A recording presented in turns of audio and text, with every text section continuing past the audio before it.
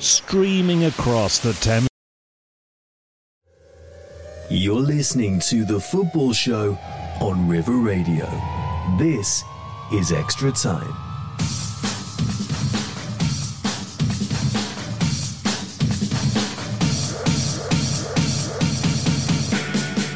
Hello and welcome to Extra Time, where over the next hour or so we'll be discussing the biggest football stories from the Thames Valley and beyond. I'm Will Taylor, and joining me tonight are regular co-hosts Ben Green and Ed Tolton. So strap in as we bring you another episode of Extra Time.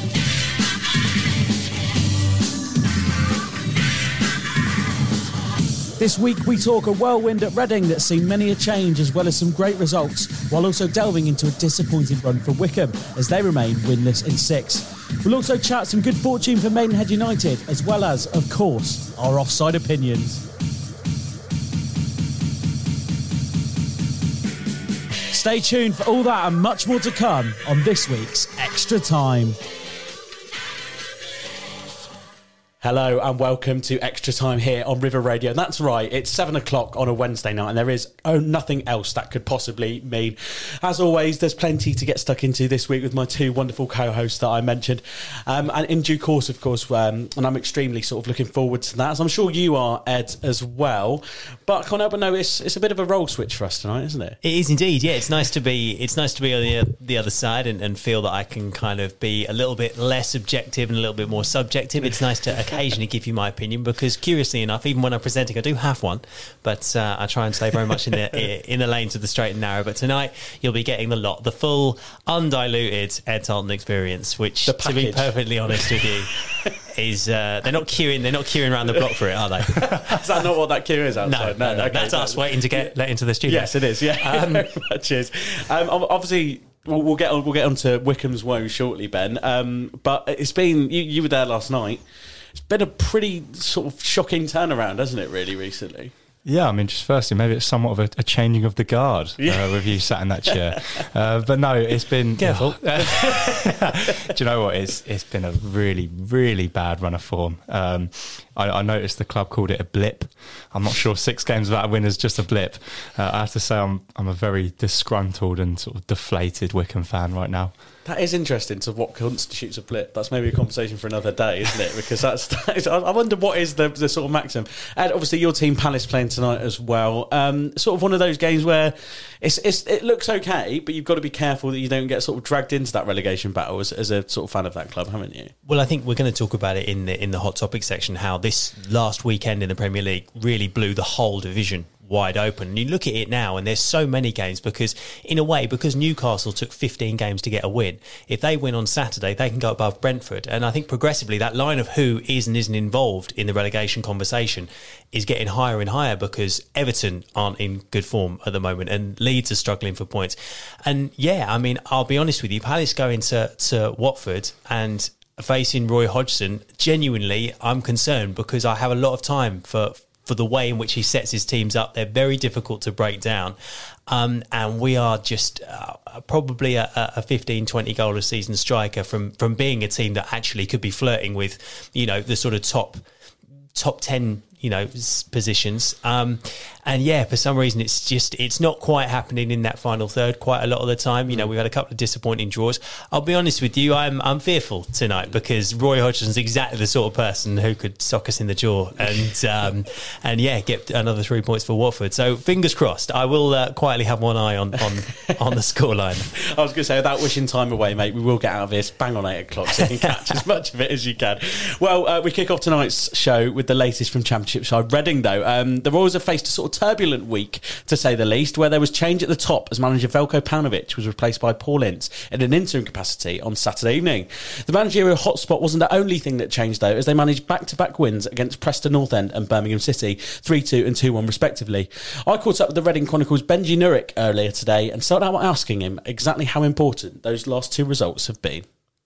The nature of the game is that results dictate a lot. They dictate the mood. They obviously dictate the place in the table. And those 2 wins are absolutely massive. I mean, when you think about the previous 8 or 9 weeks before that, the team had picked up a total of 1 point against Derby and 1 point against Peterborough, and now to get 6 points over the course of 4 days, it just completely changes the complexion of the situation. And suddenly, while relegation is still a possibility and something that still has to be considered and feared, it's a lot more in Reading's hands than it was 1 week ago. And of course, on the other side, if I'm Derby County now, I'm now seeing a team that looks a little bit reinvigorated, new manager, obviously, a couple of wins. It starts to look a lot less possible for them, I think. So it really is just a massive two victories, and they had to work hard for them in the end, but ultimately nobody really cares at this point in the season how they come. They certainly won't care who they come. It's interesting you mentioned the manager side of things as well. Obviously, the interim appointment of Paul Ince has been made. It was made pretty immediately as well. He's brought in his own backroom staff. Do you think that's something that's been in the pipeline for a while? It's a good question. It was something that did happen immediately. It was in the same statement as Paunovic's departure, which is just so bizarre to me, but that's a whole separate question. Truly, it's hard to totally know. Paunovic offered his resignation originally more than a month before he actually left. At least that's what a few people have told me. So it seems like his exit was on the cards for a while. I'm not entirely sure what held it up. It seems like they rejected his resignation, and then after kind of talking with him more, and as obviously things got more and more toxic off the pitch, it appears they eventually kind of relented and almost let him leave. I think I've seen some people say that he was sacked, and I don't believe that's true. I think the club would have preferred to keep him, or at least would have been willing to keep him. I think it was very much sort of at least came from him that he wanted to leave, because it was just not a healthy situation anymore for him at the club. And I think he felt that, and I think he felt that as was clear after the Peterborough game, that it had just become far too toxic. But it is an interesting question, because Paul Ince, in his first interview, he talked about sort of how the atmosphere against Coventry City was so fantastic and he would have loved to play in that game. And while he also said that he'd spent the last 2 days watching clips and watching Reading play, that does make you wonder, was he actually at the Coventry game? Because that sounds like the kind of thing you would say if you're actually there in person. Of course, the other side of it is he could have been there in person anyways, just watching his son, because obviously his son now plays for the team. So it would make sense to me if, obviously, a week before Paunovic actually officially left, a number of outlets, including the Reading Chronicle, had heard and reported that Paunovic was leaving. And so my mind does wonder if it had been set to happen then, and then something delayed it, whether it was Paul Ince coming in, whether there was a hitch in that, whether the EFL had to check through it, because the EFL has to kind of be involved in almost every decision Reading make at this point. I don't have a firm answer, but I do wonder if it had been on the cards for a little bit longer than it actually did happen. The other question, I guess, could be, were they just ready to give it to Michael Gilks, as everyone was kind of hearing, and then Paul Ince kind of got his way to the front, and that's maybe why things ended up sort of taking a week longer than it had initially seemed it would. But as with most things in Reading, unfortunately not a lot of clear answers and a lot of murky answers. It certainly is the way with Reading. It certainly has been this season as well. It's interesting you mentioned as well, he did have the perfect excuse to go and watch them with his son playing for them, as you mentioned, who seems to be doing quite well as well. Can you judge him that much off that performance against Birmingham then, or do you think it's a little bit too soon? Yeah, I think regardless of what the result would have been, it would be harsh to really judge him / the new tenure. I think when you start with a win, it makes a big difference. It's a lot easier for fans to buy in. It's a lot easier for players to buy in. It's a lot easier just to sort of have the mood be a lot more positive, which is so important when a new manager first comes in, especially one with the sort of question marks that Paul Ince naturally has by being out of the game for 8 years and really having no real successes as a manager other than his first year at MK Dons. So to start with a win, I think, is crucially important, regardless of whether sort of you can actually judge him based on that win. It just makes it so much easier for everyone to believe in his methods. And I think a big element of Paul Ince, and a big element of any time you make a managerial change, is that management in pretty much every sport, I think, tends to go in cycles where at some point players just get tired of hearing from the same voice and get tired of the same methods, and then they want a complete sort of culture change, a complete sort of shock to the system. And Paunovic was very much a friend, I think, to a lot of players. He was a very popular person, but in some ways I think he wasn't, I guess, harsh enough. He wasn't enough of a taskmaster. He wasn't disciplined enough. And Paul Ince is completely the opposite. He's very much, you're going to do it 100% my way or you're not going to play. This is my way and you have to follow it. And an example of that is when Paunovic was in charge, there was kind of a loose time that players would have to arrive at the training ground. Roughly between sort of 9:30 and 10 was when players would have to show up. And under Paul Ince, you have to be there by 9:45. If you're a minute late, you're getting fined. And I don't believe fines were really a thing under Paunovic, at least not heavily. And one of the first things Paul Ince did was institute, I think, a whole set of a fine system. So it's that kind of thing where it's a completely different type of management to Paunovic. I'm sure it will stop working at some point because that's how every management tenure goes when you're not either Sir Alex Ferguson or Arsene Wenger. That disciplinarian will start to become tiring and grating on the players at some point. But I think for now it's the right kind of person because it's just the total opposite to Paunovic. But to go with that, he's spoken about how he wants to make the team more disciplined, more defensively solid, and I'm not totally honest. To be totally honest, I'm not sure I saw signs of that last night. I think there were a few times when Reading were far too open at the back. Birmingham had good chances that they couldn't take. But ultimately, 3 days in, you shouldn't really see the imprint of his tactics just yet. That would be kind of crazy. He's had like 2 training sessions or whatever. So just to get the win, I think is so important. I think you might be right. I mean, obviously, back to the football, there's a game against Blackpool on Saturday. That's a great chance for a third win on the spin, especially with Lucas João hitting a purple patch in front of goal recently. How do you rate the Royals' chances at Bloomfield Road?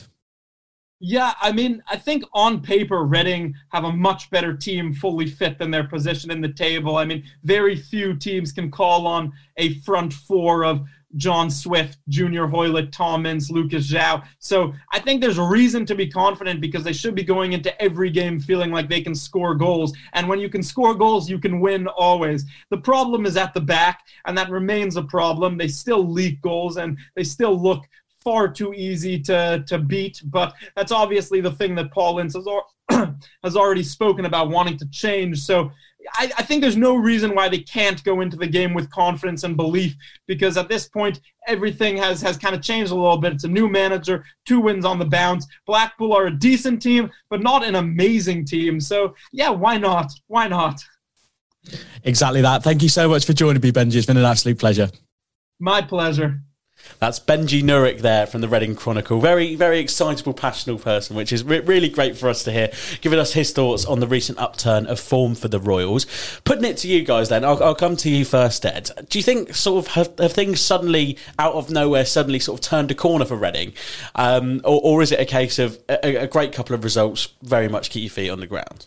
I would say it would probably be the second one, and I imagine that's exactly what Paul Ince will be saying in the dressing room. It's been crazy this season, and the players have had an awful lot of noise in and around them to deal with, things that are going on upstairs, whether or not they're getting on with the manager, etc. But a couple of good results have suddenly made that championship table, irrespective of the fact they are in the place above the drop zone, look an awful lot healthier. They're now 8 points clear of Derby. And let's face it, the way it was going, it was looking like potentially they could be in the bottom 3, and they would have been in the bottom 3 had they managed to lose to Peterborough. They kept that to a 0-0 draw, and suddenly they're unbeaten in 3. But I do think it is one of those ones where you've just got to take each game as it comes. But if they can even get a small new manager bounce working with Paul Ince, then that might well see them clear to staying in the Championship this season, which is going to be massive for them. It's huge, isn't it? I mean, Ed touched on it there, Ben. I mean, just how important sort of could that break in that rut of defeats be? And it is Paul Ince a very sensible appointment, which isn't something a common theme really for Reading, but is it a very sensible sort of? I know he hasn't managed in a long time, but you know what you get with Paul Ince, don't you? Yeah, we spoke off air just then that, you know, Paul is a very respected man in football. Whether he's had a great managerial career or not, he demands respect. You know, he had such a good playing career that the teams he was at, the managers he played under, and like Ed said, if they can get 4 or 5 games together, that could be enough. Obviously, Derby, you know, if you look at the league table, Derby are a much better side. They, without the points deduction, they would be mid-table, whereas Reading, without the points deduction, would probably be in and around the same place. So it's going to be hard because you're up against a side that ultimately are better, really. Just, the points were so much that Derby find themselves where they are. But look, they've got a bit of a buffer. I know Derby have a game in hand, which, if they win that, it gets slightly closer. But like Ed said, Luke, I think another important thing as well is Luka Zhao got a couple of goals the other night. If you can get him firing like he was last year, couple wins together, that could be enough. Scored at Preston as well, didn't he? He's looking like absolutely excellent. I mean, what do you think, Ed? Do you think they'll have enough to stay up now? I know we've spoken about that gap being fairly big. Do you think actually it is a bit much for Derby to bridge that gap between the two? I mean, I think we have to remember just how well, first and foremost, Derby have done to get to where they are, because they're effectively, it's like the football equivalent of playing with your legs tied together, isn't it? Having a 21-point deduction. I mean, they'll be basically mid-table, and Wayne Rooney's done a fantastic job. But I would imagine that Reading getting the couple of wins that they have done, when Derby were getting so close, would deflate that Derby squad a fair bit. And it's interesting the way that Paul Ince is managing this situation. On the one hand, he's coming in and he's instilling an element of discipline. He's making it very clear who's in charge. And that element of leadership, I think, has maybe been missing perhaps from the aura around the training ground for some time, because in Paunovic's defence, the team have been somewhat rudderless because of what's going on upstairs as well, and that's a massive distraction. But Paul Ince is coming in and laying down the law. But on the other hand, I've seen quotes from him saying, I can't quite believe that it's been this long since we got a home win. I can't quite believe that this squad, who are this good, are where they are. And there's a touch of being kind, but at the same time, it's hard and fair. And I think that element of leadership is going to be massively important to them, and hugely important in the situation that they find themselves in now. I'm just looking at, I've just noticed something on the league table as well. Now, Derby have such a superior goal difference to Reading. Okay, Reading are on -22, Derby are on -2.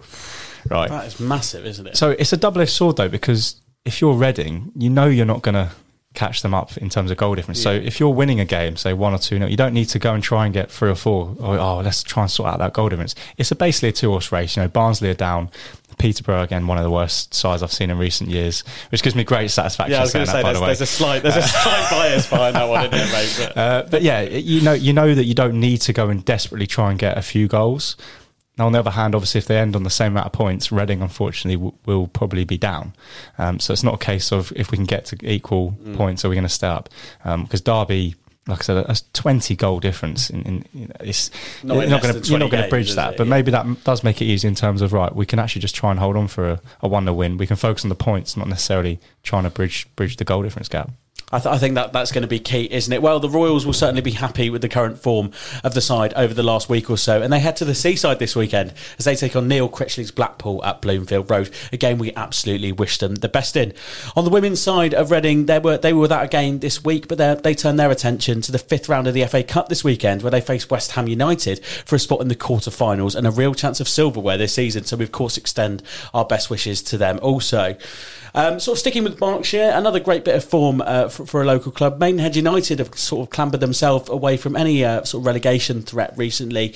That great form continued on Saturday night in front of the BT Sport cameras as well, where a Josh Kelly goal was enough to steal all 3 points from North London visitors Boreham Wood, who sit in the top 4 of the division and of course face Everton in the FA Cup's 5th round in just a couple of weeks' time.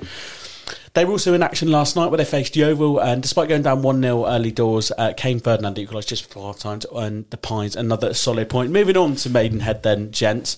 They are still going strong, but the way they're playing against these sort of top teams really is incredible. If they can keep this group together, how much confidence does that give them for next season, Ed? Well, you use the word there, and it's the most important word, particularly for a club like Maidenhead, who are part-time in a league that has 21 full-time teams. It's if they can keep this squad together, because let's be totally honest, obviously they lost a couple of players in the summer, and it has taken them until mid-season really to assemble a squad that is putting together a really strong run of form, and you just can't help but feel that if they can keep it together, then yeah, absolutely, that confidence is there, because they've gone and stood toe-to-toe with the best teams in the league, all in relatively quick succession, and absolutely come out ahead. I would be surprised if there weren't 1 or 2 teams looking at the likes of someone like Josh Kelly and wondering whether or not, I wouldn't mind him in my team perhaps a little bit higher up the division. I think I said to Ben, didn't I, that I'm surprised there's not League Two teams aren't going with a blank checkbook to Maidenhead to say, get me Josh Kelly, whatever it costs, because he's been that good for them this season, hasn't he? Exactly. But, you quietly live in hope that actually perhaps the lesson about,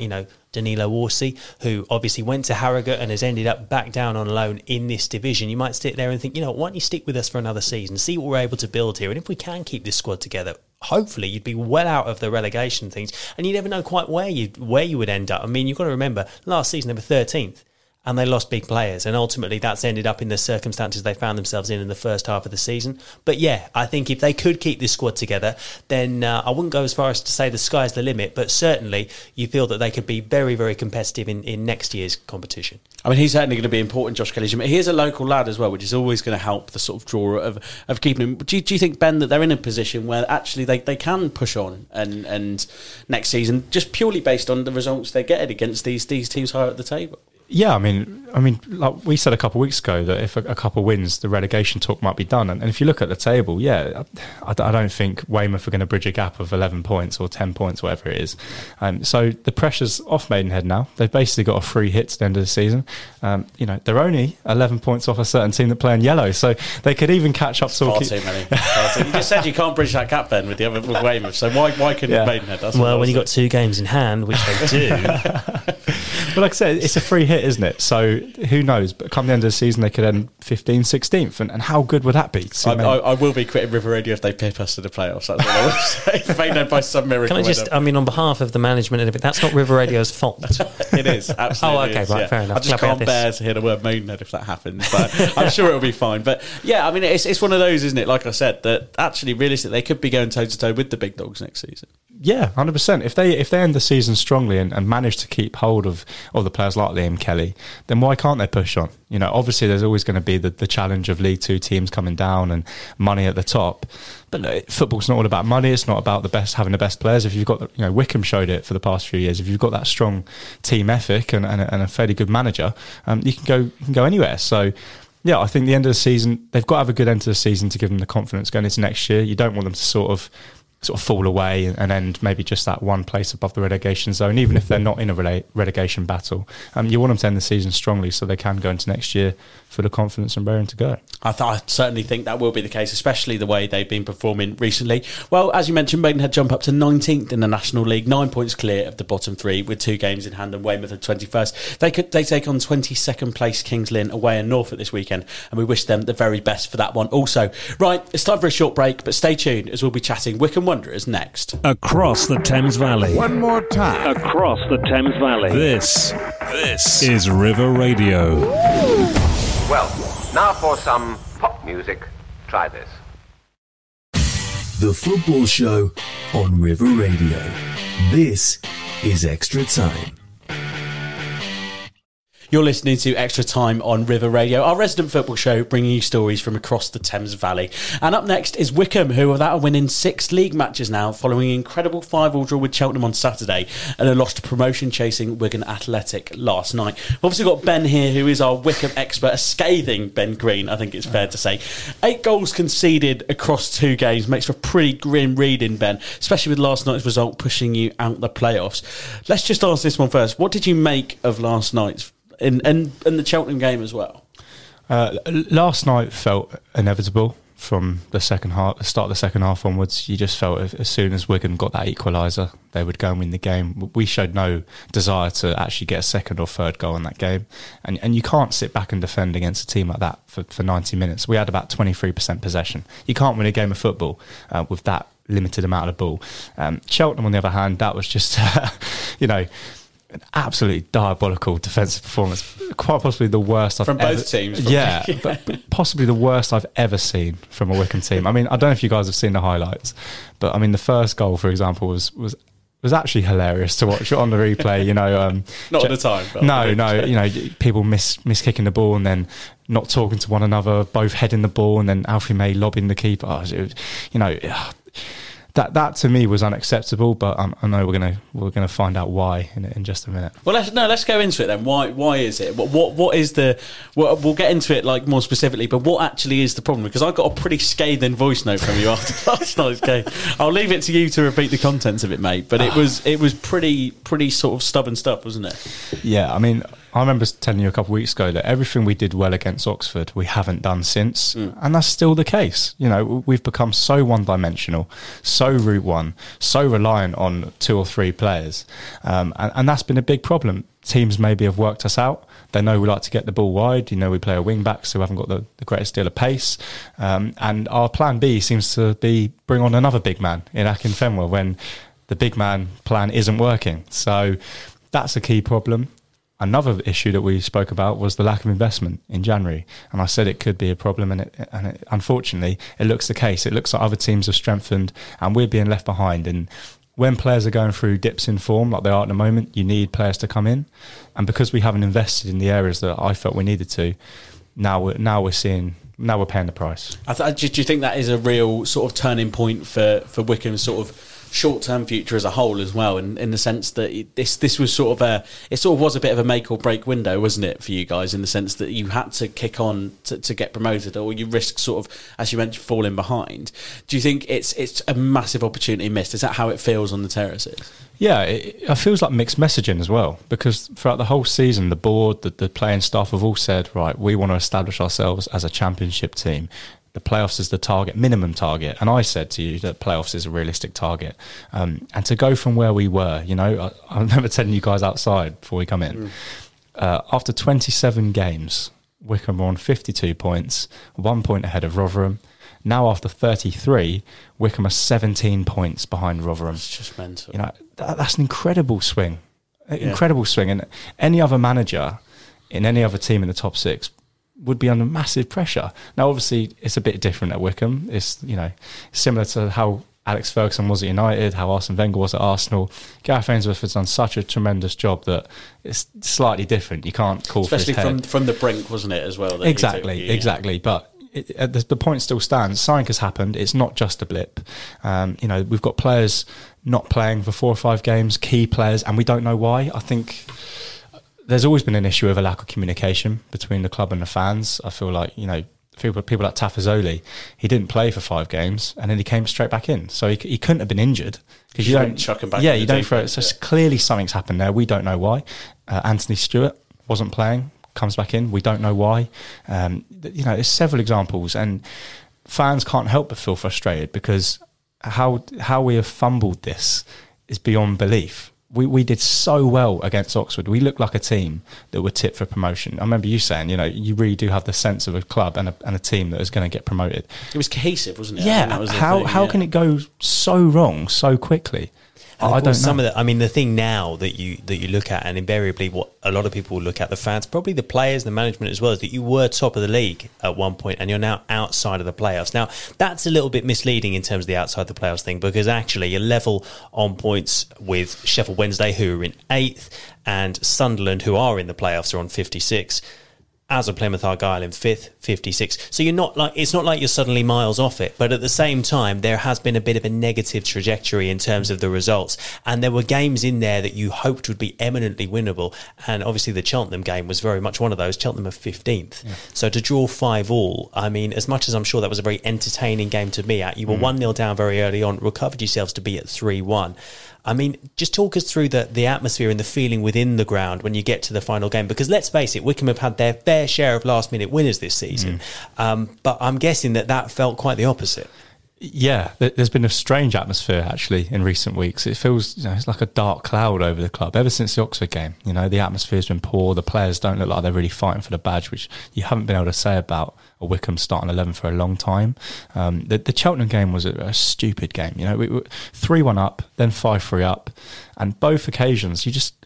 Every time that Cheltenham came forward, you felt they were going to score, and at 5-3, and that's not typical of a Wycombe side either, is it? But again, it was a tactical thing where we took off a left back and brought on Gareth McCleary at 5-3, a left winger.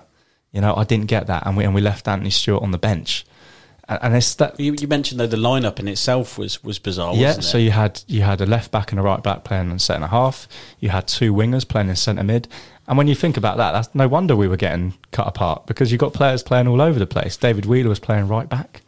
When has he ever played right back in his career? So, you know, to me that just screams that something's going on, but we don't know exactly what, because how you can go from where we were to going winless in 6, that's not just a blip. I feel like there is more to it, but we don't know exactly what. I know you mentioned, obviously, he's almost sort of, no one ever is in football, but he is almost, he feels a little bit untouchable, Gareth Ainsworth, doesn't he? Yeah. Do you think actually there is some elements of pressure on him somewhere where actually someone has to be held accountable for the results sort of tailing off as they did? And the buck sort of does normally stop with the manager, doesn't it? Yeah, I mean, look, he puts on a brave face in interviews, which can actually be incredibly frustrating as a Wycombe fan, you know, when he praises the opposition a lot and it's like, can we just admit that we were poor?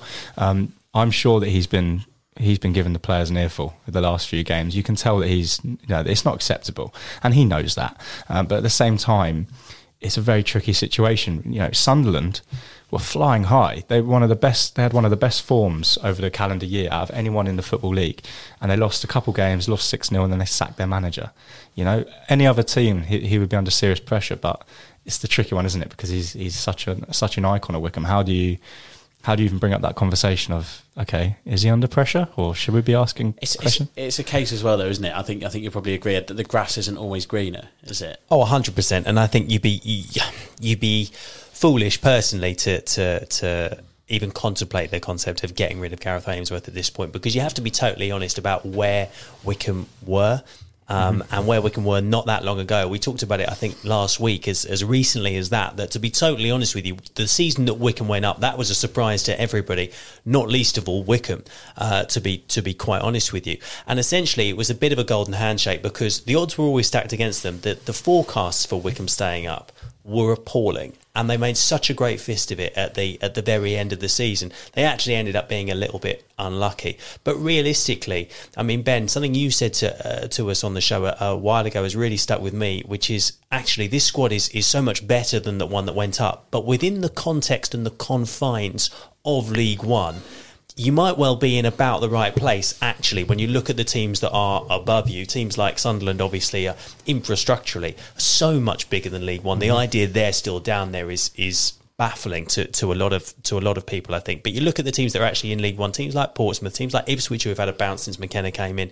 You know, Plymouth Argyle, MK, Rotherham have been yo-yoing between the Championship and so forth. There's a lot of big teams in there, and I think it could be fairly justifiably argued that 7th place in the league for Wycombe's actually not a bad result. But the problem that you have invariably is that expectations are constantly adjusted depending on how well you were doing. You know, you look at in the Premier League a team like Leicester sitting in 4th for as long as they were, and then saying, well, 5th place would have taken that at the start of the season. But to be totally honest, you were well in with a chance of 4th and you lost it. And I think that's the problem, in a sense, that Wycombe have got right now. It's that they've been in contention for so long. To fall out of the playoffs feels, you know, like a massive problem. But to be totally honest, actually, you know, they are still in contention for the playoffs. There's still enough games to turn this run around because they've still got to play Rotherham. But after that, I don't think you're playing a team in the top 10 for the rest of the season, are you? But yeah, I can see how it'd be incredibly frustrating for certain decisions to just apparently be completely unexplained. Yeah, I think the problem is like you said, you made a very valid point. Wycombe in 7th in League One is a perfectly acceptable position for Wycombe Wanderers to be in. However, when the messaging from the club is such that playoffs is the aim, Championship is the aim, you as a fan, you have to raise your expectations. And so when I look at people like, and especially when I've seen the games against Oxford, Plymouth, Sunderland, Rotherham away, you know, we're not a level below these teams. Wigan was the first game where I felt, okay, they're a lot better than us. Is it consistency then? Is that what you think it boils down to? It could be, you know, there's certain players that are definitely having a bad run of form. David Stockdale, for example, great first half of the season, struggling a bit recently, and there's no one really to come in to challenge him. You know, and again, you know, another one, he's not necessarily playing bad, but for example, Gareth McCleary, he was so good at the start of the year, and maybe he's just sort of tailing off a little bit. He is, you know, in his mid-30s. There's no one to come in and replace him. And I think that's the problem. One question I would throw at you is if you actually look at the players that you've named there, you know, we're talking about guys that are, you know, David Stockdale's 36. That's the problem. Gareth McCleary's 34, 35. You know, these are guys, and therein lies the thing. That was a model that has been used so successfully elsewhere and has been very successful here. But if you look at the average age of the Wycombe squad, it's quite high. Yeah. And I do wonder the extent to which that might be when players are out of form, you're battling Father Time as much as you are the fact that you're not playing terribly well. And it's a curious one, isn't it? Because, I mean, it has been incredibly successful in certain areas. I mean, the procurement of Sam Vokes, for example, someone who appeared to have lost his way. And I've always felt that they have a slight Wimbledon mentality almost, not just in the style of play, which is quite direct, but also in taking players that, dare I say, have been a bit unfashionable at other clubs and really making them, if you like, become a proper team, and it's us against the rest of the world. But I think a lot of sort of investment has gone into certainly the signing of players who've built up a portfolio of development players. But as you say, on the first team side of things at the moment, it does feel like, you know, if Plan A isn't working, we do Plan A better. If Sam Vokes isn't working, we bring on Akinfenwa, who's 39. Yeah, I mean, when you say it like that, and the problem is as well is, you know, to get out of this league, you do have to take a chance.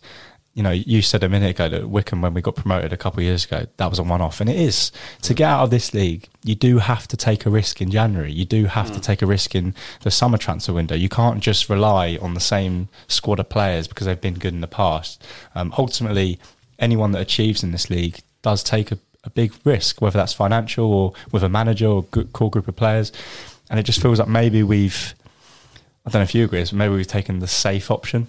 I mean, one thing I would say, and I think it's really, really important to remember when you're a club like Wycombe, and if you look at the trajectory of Gareth Ainsworth's time at the helm from where Wycombe were, would you say that championship-wise, and I'm going to have to get this away really quickly because we have to move on, but from the championship side, infrastructurally, do you think the club has improved and is on an even footing and an even keel? Because for me personally, I mean, my team is in the Premier League, and every year I always think if you're not in the top six or in the big six, quite frankly, not getting relegated is a really good start.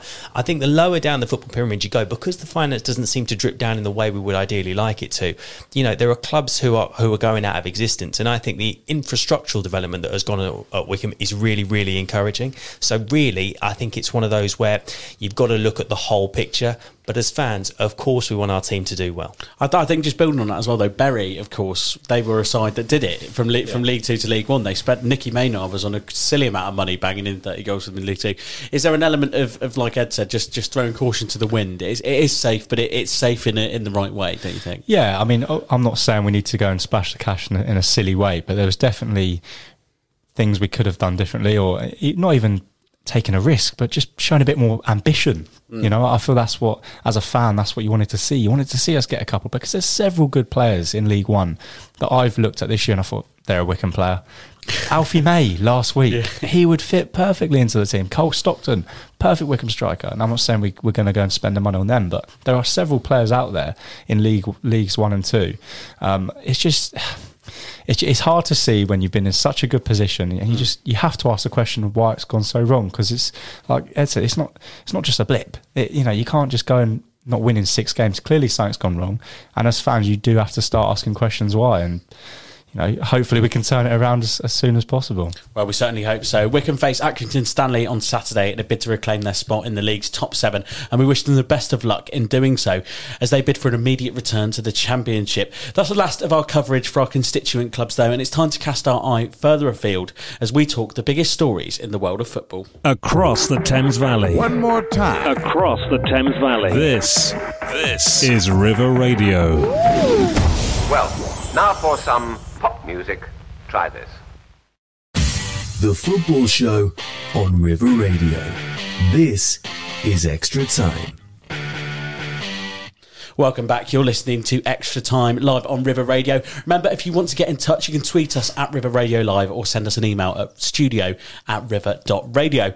It's been an incredible weekend of Premier League football as we saw Newcastle grab a point away at top 4 hopefuls West Ham. Watford claw a hugely important win against Villa. Burnley shocked Brighton at the Amex, and Luis Diaz even staffed for Liverpool as they breezed past Norwich 3-1. That was before even any of the real drama started either. A Harry Kane masterclass saw Spurs steal a win at the death away from City to blow the title race wide open, and Sunday saw a cracker from Leeds and Manchester United, where 2 goals in 24 seconds threatened to force Ralph Rangnick into yet another draw before Fred saved the day late on. Gentlemen, it was properly vintage Premier Did you try League and read all football. that in one breath? Yes. Yeah. Is that I the enjoyed one it. we're meant to? It felt like it was getting to a crescendo, like when you're filling a bottle of water and gradually it's getting I was just hoping you'd closer sort of to the top. kick in with some sort of opera at the end of it. But what can you do? It was properly vintage Premier League football, though, wasn't it, this weekend? I honestly think that is the best Premier League weekend we have seen for some time. It's all well and good to have massive results. I mean, I remember I was working on Premier League football the weekend that Liverpool lost 7-2 to Aston Villa, which happened to be the same day that Manchester United got beaten 6-1 at home by Tottenham Hotspur. Yeah. Loads of goals is great, but I think in terms of implications, we really did see the best of the Premier League this weekend, because to be in the point we are, where we're almost heading into March, and to have the title race now wide open, the top four conversation still very relevant, and relegation, no one's been cut adrift. I mean, yeah, some cracking fixtures, some great goals, and some really interesting results. Well, you mentioned a few of them there. Let's get stuck into it. I mean, initially, sort of that relegation race, Ben, it, like Ed said, it's been blown wide open, hasn't it? Norwich looked done for. They're now in a position where they could. Newcastle, I think we've said on here before, it's going to be a tough ask for them. They've sort of strung enough results together. You've got Brentford being sucked into it. Leeds look like a really sort of... They're in a precarious position themselves. Even Crystal Palace, as we've mentioned, if they don't get the right result tonight, could be sort of staring down the barrel. It's as sort of fans of lower league clubs especially, it's great to watch, isn't it? No, I love a relegation battle. The relegation zone is always my favourite part of the Premier League. And this year, don't you just think... like you said, there's not a single team that you can count out yet. Everyone is showing the first fight. year, one of them's like there aren't really any teams that I don't think particularly deserve to go down the way they've played. Do you know what I mean? No, and like Norwich are giving it a go. They were very brave in getting in Dean Smith as early as they did. Burnley, what a win the other night. 3-0. Weghorst, I mean, he is just going to blow this league over. We called it. Yeah, I mean, we did. I'll interject there because I was at that game, Brighton-Burnley, and I have to say, honestly, Burnley were brilliant. They were brilliant, and they were playing that style of football that Sean Dyche has talked about before in his press conferences, that concept of flexi football, which is getting the ball down and playing when you can, and when you can't, being a little bit more direct. And I've got to say, the interchanges of passing for some of those goals, I mean, I think the third one, and the first one, Weghorst, what a goal that was, and he's a real presence on that pitch, and I've got to say, he was a class above. Bizarrely, I think he might actually be an upgrade on Chris Wood. Great name, great name for a striker as well. Yeah, Weghorst. Yeah, it's the double W that throws you up a little bit. Also, that thrilling sort of Burnley result, nothing to do with the fact that you were a Crystal Palace fan watching Brighton get hammered. The hand on heart as a Crystal Palace fan, I thought it was fantastic. The funny thing was that I actually don't take that rivalry terribly seriously. It's nice when it comes around, but I'm not immersed in it as the same way as fans of both sides in certain quarters really are. But it was a really peculiar game because, to be totally honest, Brighton played really good football and it was a complete clash of styles. But as I say, Burnley were fantastic, and I have to say that all of a sudden you sit there and think, well, how can they go down when they play this well? How can they go down? And Sean Dyche is going to be the be all and end all of them staying up, I honestly think. But like you say, look, I think Norwich are in with a puncher's chance because they do and are picking up points. And I think even if they don't, they have got the right man in Dean Smith to potentially lead them back into the Premier League if they go down to the Championship. Burnley, you've got Sean Dyche at the helm. Watford, you've got Roy Hodgson, who's a bit of a survival specialist. Newcastle are picking up points. If they now beat Brentford, the team they've got on Saturday, they go above them. Everton are sucked into the conversation. Yeah, you get up as high as Palace on 27 points, and it's by no means guaranteed. I don't know 40 points is going to do it the way it's going. Like, which the classic survival aim, isn't it? 40 points. I mean, it's mental, isn't it? It's just so tight on that. I mean, Eddie Howe, though, it's worth commending the job he's done at Newcastle, isn't it? I think was it 4 wins on the spin, and then they drew to West Ham. It makes for great reading. Unbeaten in 6, 3 wins, 3 draws. It's just incredible, really. With you consider how bad that team was when he came in. I mean, I didn't think Steve Bruce was doing too bad a job there, really. And I know they've brought players in, but those signings have been awfully shrewd as well, haven't they? They have been, yes. The loss of Kieran Trippier could be quite decisive, I think, because he wasn't only scoring goals, but he also, he had the captain's armband on. He's not been there very long. I mean, he was a real leader. And you're quite right, because Eddie Howe had to effectively peel Newcastle up off the floor. It had been so difficult. They've won one game in their opening 15. And yeah, he's done a really good job so far, but the job's not over, is it? And therein lies the thing. I mean, I look at the form book at the moment. Everton, one win in the last 5. And you do wonder, to be totally honest, whether Frank Lampard's the man when you're in a relegation battle. I did say the jury's out. I did say the jury's out. I knew he was going to go. I was going to say, I think what makes it so exciting as well is those teams sort of middle to lower mid-table that are actually the ones you're concerned for.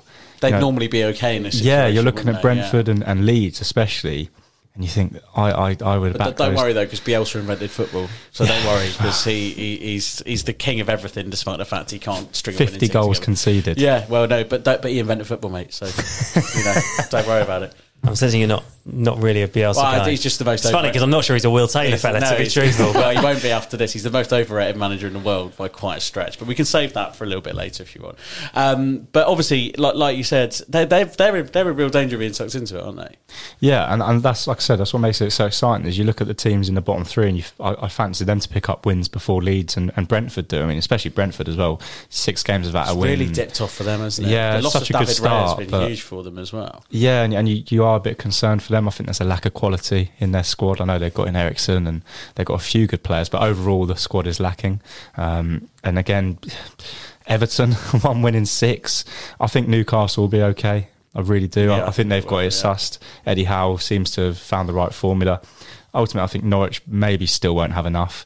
But I'm looking at the likes of Burnley, and especially Watford is a weird one, because Watford go 6 games, 6 defeats in a row, and then they'll pick up a win. They've won 5 games this year. Burnley have only won 2. So, it's just a case of Watford, they either win or lose. They're not drawing many games.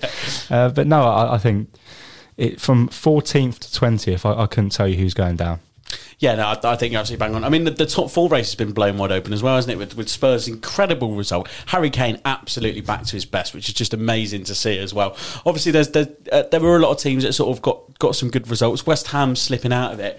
I don't think I can remember really a top 4 race going quite this far down either, is it? Because there's 4 or 5 teams there who you think could trouble them. Well, what's really blown this open is the amount of cancellations there were, particularly in the earlier winter months due to COVID. So you look at the table as it stands. Manchester United are in 4th with 46 points. They're 4 points ahead of West Ham, who have also played 26 games. Go down to Arsenal. Arsenal have got 3 games in hand and are only 4 points behind. Wolves have got 2 games in hand. They're only 6 points behind. If they won both of those games, they're level on points with Manchester United. Spurs aren't totally out of this. 24 games played, 40 points, 6 points behind Manchester United. So actually, you really look at it, and it's only when you get to Brighton in 9th, who are way behind on 33 points. Any of those teams could finish in the top 4. And I honestly think it is great for the league to see teams like West Ham and Wolves up there mixing it with a younger Arsenal side and a Manchester United team who are struggling to really assert their identity. 4th to 9th. That's mental, isn't it? Just how wide open that is. And realistically, you could see it wouldn't shock you if Spurs went on and got it, would it? Do you know what I mean? Yeah, but that's what you want. You know what I mean? You want, like in the relegation battle, there's 6 or 7 teams involved, and that's what you want in the top 4. You want 5 or 6 teams that can get that 4th spot, and then you get the Europa League excitement as well. So yeah, David, you hadn't even factored that in. Yeah, you know what I mean? Do you know what I mean? So there's so many teams there. United, everyone keeps banging the drum about how bad they are and how bad they're doing, but I think a goal has just gone in. I think it might have done. I don't know how Ed's managed to stifle that scream, but I'm very level-headed, as you know. But according to 3 different apps that tell me when a goal's gone in, Jean-Philippe Mateta has put Crystal Palace ahead by a 1-0 at Watford.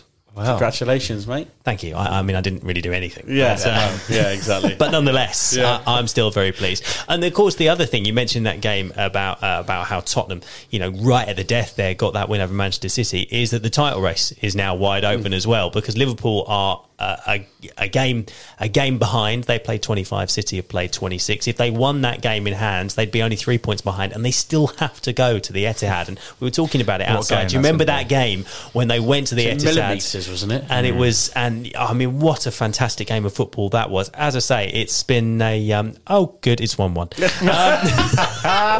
Absolutely unbelievable. Moussa Sissoko, 18 minutes, 1-1. Fantastic. How long did that You last? love to see it. 3 minutes. 3 minutes.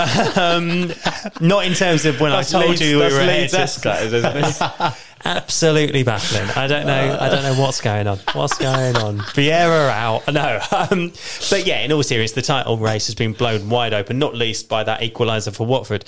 But in all seriousness, you sit there and think, goodness, after Manchester City was so far ahead, all of a sudden it looks like we could be in for a really intriguing title. Yeah, and I think they've got to go to this, and that repeat of that fixture in any capacity. I think what goes under the radar that day is they scored an incredible goal where the passing, I think it was Robertson ended up squaring it to Firmino, and it was just absolutely something like 33 passes. Oh, it was ridiculous, and we're speaking about vintage Premier League. That game is now the epitome of Premier League football, isn't it? And for it to actually have something hopefully riding on it, I think it's just absolutely massive. I mean, do you think City will probably still have too much, Ben, or do you think it actually does hang in the balance? No, I think it's up for the balance. I really do. That game for me could decide the title. You know, if Liverpool win that game and they go level on points, I think the mentality is going to shift, isn't it? You know, Man City looks so dominant, so comfortable, and then the last few games they've got a draw, they've lost, and Liverpool have won 6 in a row. So I think the signing of Luis Diaz has been giving them a big boost. Been brilliant, isn't he? You know, have City really invested in that striker they needed? No, and they missed it again on Saturday night. It's been a common issue for them, and maybe it will come back and bite them. Maybe it will. We've said all season that they don't need a striker, but maybe that lack of a front man will actually be the difference. On that though, how good is it to see Harry Kane backfiring, doing what he does best? Because that was a vintage Harry Kane performance, wasn't it? I mean, the thing about it is you do want to see the best players in the Premier League playing their best football, and he absolutely is one of them. He's, you know, probably the best number 9 I think that there has been in the Premier League since Alan Shearer, in my opinion. And in terms of the consistency as well, it's a very different player. One season wonder, I think they called him, didn't they? Absolutely, they did. Yeah, but he's a very different. He's a very different player from someone like a Thierry Henry, very different player. But to me, he's in that Shearer mould, and you want to see him scoring goals. And you know, I think in that regard, you're right. It has been a long time, and it does make the top 4 race hot up. I mean, it's interesting on the question you asked Ben before about whether or not this is, you know, still advantage City. I'd argue that it was, because I mean, I'm looking at the fixtures here. City's next game is away at Everton. You'd back them in that one. They've got Peterborough in the 5th round. They've got Manchester United at home, Manchester Derby. You'd probably anticipate they would have the upper hand there. They've got Sporting Lisbon at home. They're 5-0 up in that game. They've got Palace away. Palace are a bit of a bogey team for City, but seemingly at the Etihad, they've never had a problem dispatching us at Selhurst Park. Yeah. They've then got Brighton, and then they're away at Burnley. Then it's Liverpool. I think there's enough time for them to rekindle that momentum. But if they do, and you have those two teams going head to head in good form, it was 98 points, wasn't it, that Liverpool failed to win the league with that season? Incredible. Well. Because City had 99. Yeah, I mean, that's an incredible scenario. But you know what? The league will be all the better for it, and that's the 10th of April as well. So late as well. So late in the season. How many more games are left after that? It can't be many. It won't be. It won't be many at all. I think there'll be another maybe 6 games. That's mental. That could be that. How monumental. It's going to. I think it will decide. And that's the the league. one thing. Yeah. That is the one thing you could say about that game, isn't it? You could say that it just came a little bit too early, that previous one, because it was in the January. Yeah, and it did prove decisive, but nonetheless, it was in hindsight. It was very decisive, wasn't it? But at the time, it didn't feel like massively, whereas that game will feel like, regardless, it's going to go mental. We really could chat about the beauty of the Premier League all night, and that isn't an opinion that will roll too many. I think we should change that, shall we? It's Offside Opinions up next. Across the Thames Valley. One more time. Across the Thames Valley. This is River Radio. Well, now for some pop music. Try this. The Football Show on River Radio. This is Extra Time. You're listening to The Football Show on River Radio, and it's time for my favourite feature of the evening. It's, of course, Offside Opinion. This will see one of us submit a footballing thought that goes against the grain for many people before attempting to justify it whilst under fire from the rest of the panel. This week, it's, of course, my turn. It's my segment, essentially, this, isn't it, to offer up a subject. And I've turned to a team and a league close to my heart, and perhaps some of the listeners here as well for inspiration. Without further ado, my unpopular opinion is that initially, I'll preface it with this statement: the treatment the National League gets from the rest of the English footballing pyramid is nothing short of a disgrace, and the National League should 100% represent a League 3 and be included in the Football League structure. I mean, you have to draw the line somewhere, though, surely. I mean, if you say it has to be included within the league structure, then doesn't the league below that just become the National League for all intents and purposes? But, right, yeah, I understand what you're saying, but the National League was very much bridging a gap between professional and semi-professional football. That's what it was, and that's what it was there for. I think that's a fair sort of assessment.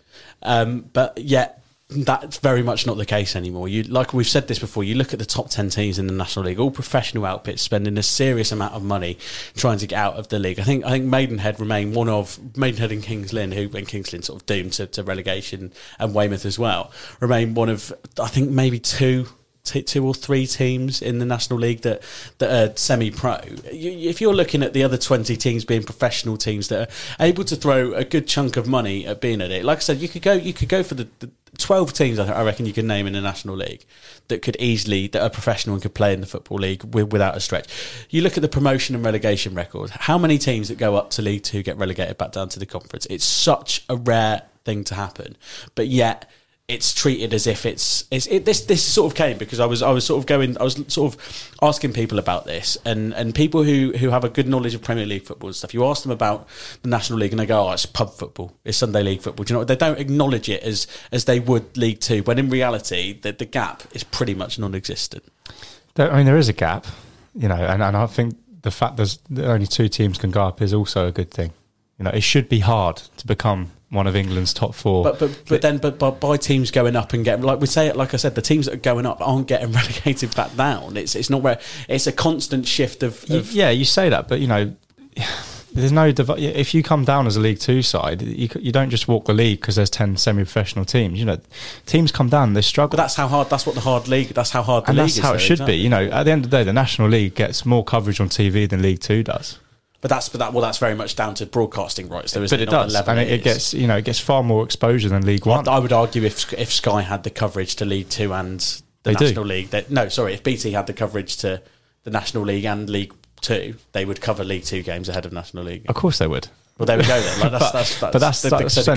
You still do get a lot of coverage. You know, the amount of every week there's a National League team game on. What I would say is, I think Ed made a very good point. Is if you make the National League the Division 3, then what happens to National League North, National League South? That stays as it is, and it's the league below, and then there's exactly. But there's such a massive jump from the National League South. But that's exactly no. But this right. So this is it. Jump. This is what the jump used to be to the Football League. It used to be this huge jump that teams couldn't bridge the gap. But aren't investors investing in the National League because it's easier to than leagues 1 and 2? Well, it could be an argument why Ryan Reynolds has done it. Absolutely, 100. But if people want to do it, people are going to do it regardless. And there's enough, like I said, 20 out of the 23 teams in the National League this season are professional. I mean, the question that I would have with this is, it's something clearly that you feel quite passionate about, and I say that in the sense that you're a supporter of. It's not just to get talking national league either, a National League. You've done a really good job at it, haven't you, in the last 7 years? All right, Ben. To be fair, that the easiest way you're going to get in. But in all seriousness, as somebody who supports a Premier League side, like, what difference feasibly would it actually tangibly make, do you think? Am I missing something in that regard? Because I'm not disputing the fact, because I'm a Premier League fan, I've been down to Maidenhead, and that is a cracking standard of football. To play at that level, you have to be really, really good, and I mean really good. And it's no surprise to me whatsoever that a lot of the guys that are in the Maidenhead team, who are one of the 3 semi-professional teams at National League level, have had professional contracts, because you have to be that good to even play at that level. Tangibly, what am I missing here? What would it mean, aside of the respect element, which I understand? I think the respect element is probably the biggest element of it, to be completely honest. But it's a fair comment. The drip down effect that you're getting is absolutely incomparable from what League 2 teams are getting, which I understand we've already said isn't as much as we'd like it to be. The National League level is even worse. We spoke to Ollie Bayliss when the show very first started out, and the arguments over funding going to the FA and the National League compared to what the EFL has is a completely different ballgame. And I'm not saying the EFL is perfect, because I've been very vocal on that before, and it's not something I'd be thrilled to join, but it's a damn sight better than where we are now. Also, the commercial element is completely different, and although you mentioned BT cover so much, they don't pay an awful lot for that privilege compared to the drip down effect that comes from Sky's overall coverage of the EFL, with whether teams are shown or not. So, would you anticipate then that more money would be available? Because I mean, in that circumstance, you might argue that teams would benefit less from Sky's coverage because they would be sharing it between more clubs. Sky aren't going to pay more money for if you like, including the National League as a new league. It's going to be, because ultimately, I know what you're saying. It's like you say, BT don't pay a lot for National League football, but what's the demand to watch National League football on television? Realistically, it's reflected in the demand, and I think there's not going to suddenly be a massive more demand. Sky aren't going to sell more set-top boxes because loads of people who are watching the National League. I think the thing about the National League is because it is a lot of local clubs, it's a lot of local fans. If you want to watch your team, you go to the club in a lot of cases. Whereas I think the higher up the leagues you go. I mean, when we were doing stuff at Wickham not too long ago, we had fans on the pitch from Blackpool. I mean, don't get me wrong, that was anomalous. There's no disputing that, no disputing that whatsoever. But the idea that you would come from Blackpool to watch High Wycombe, and the reason that this young lad was a fan was because of Akinfenwa. It's the same at our level, though. Do you know what I mean? But can't you say at any league? 3,000 Wrexham fans going to Chesterfield yesterday. It's mental. It's a Tuesday night. Can't you say in any division that the top sides could hold their own in the division above, No, but there's not just there's holding you. Well, you look at Rotherham; they go up to the Championship every year and get relegated straight back. Yeah, but Rotherham's a tricky one because they've had a mixture of mismanagement and not getting the right players in. But there's a massive jump between League One and the Conference, for example. There's a huge jump between League Two. Anyway, we really could do this all night, but we're wrapping. We'll continue this in the pub round the corner afterwards. If ever there was a debate that was going to carry on beyond the confines of this show's airtime, it is this one. It's this one. Well, it's been an absolute pleasure to be joined by you, even if I completely disagree with what you're both saying. But thank you very much, Ed, for joining us. Just in the interest of finally the debate, you bang offside with it.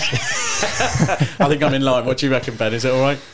No, I agree with Ed. Offside. There's no need for VAR.